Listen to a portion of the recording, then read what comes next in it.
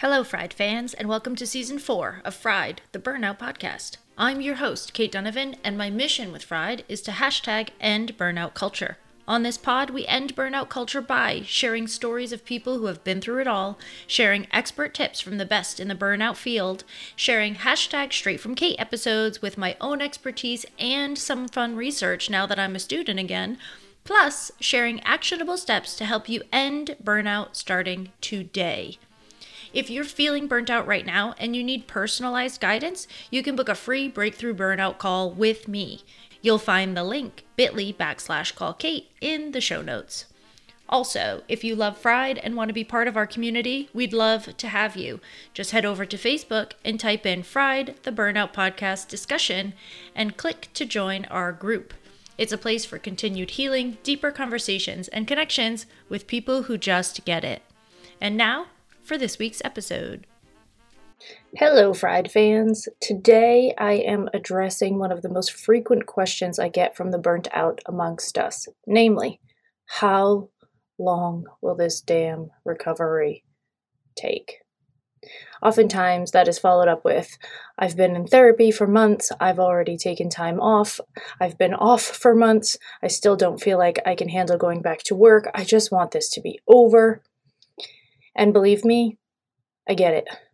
I really, really get it. My recovery while I was still working took me about 2 years with a combination of therapists, coaches, support from friends and family, a functional medicine doc, and a diet overhaul. What I've seen in clients and patients over the years is that recovery runs anywhere from about 3 months for really sort of burnout light situations to about 2 years or even longer. The most common pacing I see to be from kind of 12 to 18 months is the most typical. And I know as I say that, it weighs on your heart a little bit because that seems like such a long time.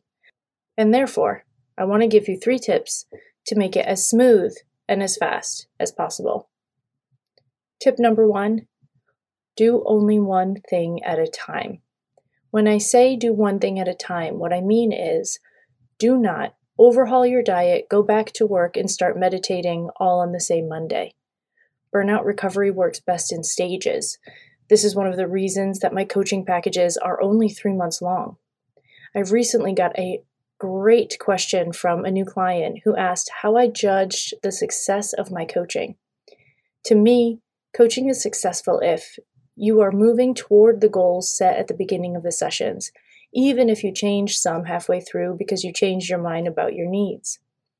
I don't necessarily need you to have met all of your goals, but I need you to be on a solid pathway of getting there. I also know that coaching is helping you when you have this tipping point moment that I just love so much, where burnout no longer scares you. You know it's going away.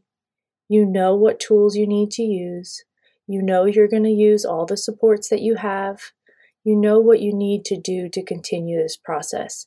You feel confident in your ability to get through this all the way until the end. And the end is sort of a weird thing to say about burnout recovery because once you're in a place where you're no longer burnt out, you still have to pay attention. Most of us that burn out do have tendencies toward burnout, so it's something that we have to keep our eye on, right? You can't overschedule yourself, and at the same time, you have to know that sometimes life is going to be crazy, and as long as it doesn't last, that's okay, that you are resilient enough to handle it.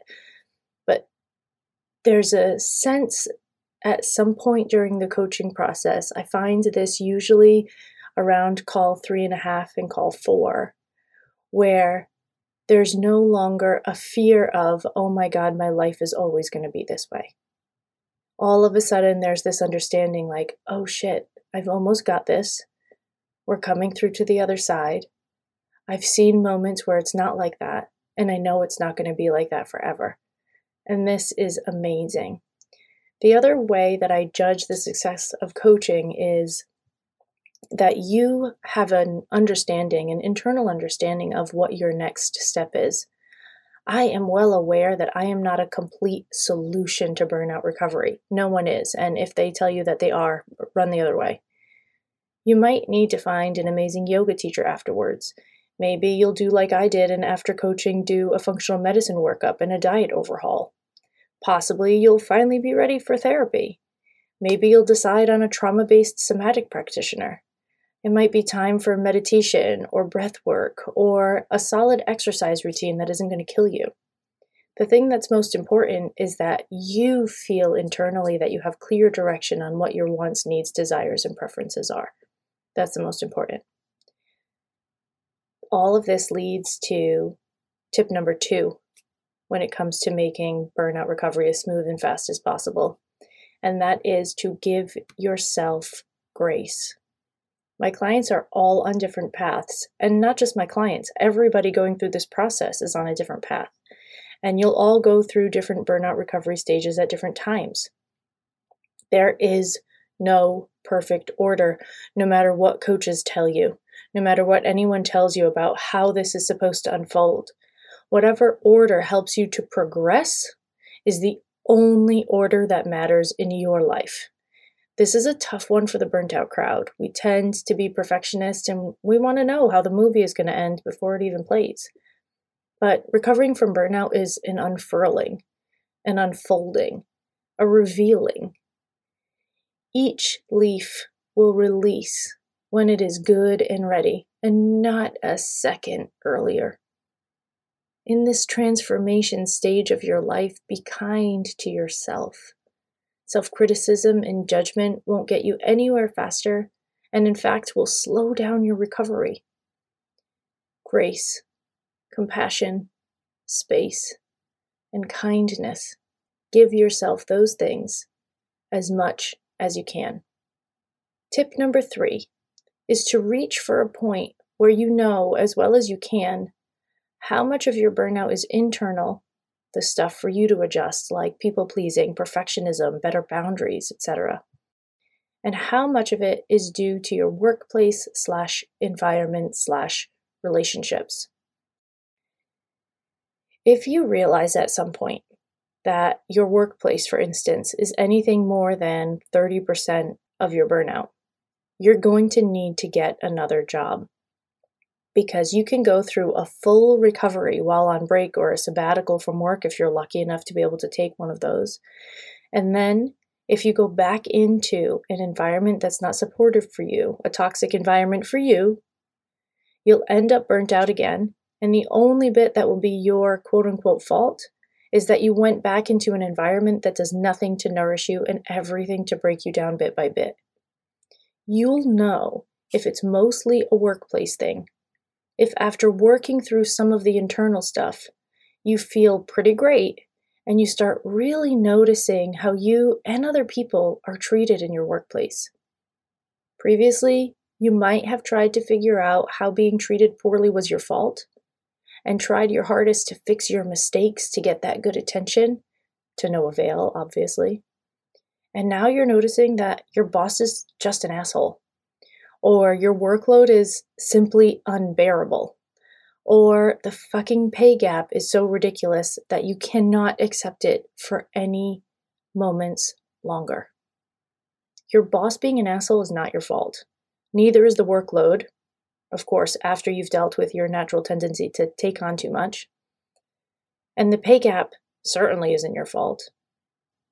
But it is your responsibility to remove yourself from situations where you are being treated like shit, you don't feel safe, and you are underappreciated. P.S. This goes for relationships and families too. So to sum up these 3 tips. Number 1, do one thing at a time. Go slow. Step by step really matters when recovering from burnout. Number 2, give yourself as much grace and compassion as you can muster. And number 3, take responsibility only for the portion that belongs to you. Burnout always has external factors, and external factors are never your fault. Recognizing this supercharges your recovery. And now that I'm towards the end, I feel like I need to add one more thing.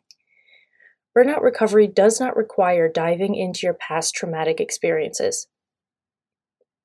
You may, at some point, choose to do this with a skilled practitioner, But in the beginning of your recovery, the focus is on helping your body to rewire responses and habits related to being on non-stop alert.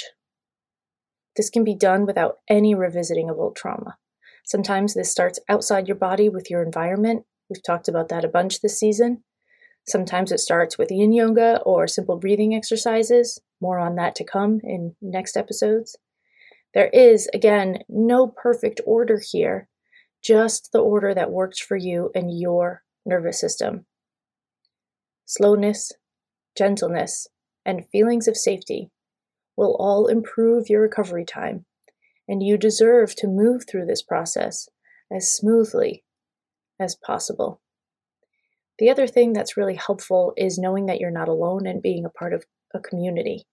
Fried now has a Facebook discussion group just for that reason, so that you can know that you're not alone, that other people are going through this, that the things that you're thinking are not crazy or wacky or wild. Come join us. You can head over to Facebook and type in Fried the Burnout Podcast group, and you'll find us with ease. It is a private group, so everything you share there will only be shared amongst the members. Can't wait to see you. Until next time.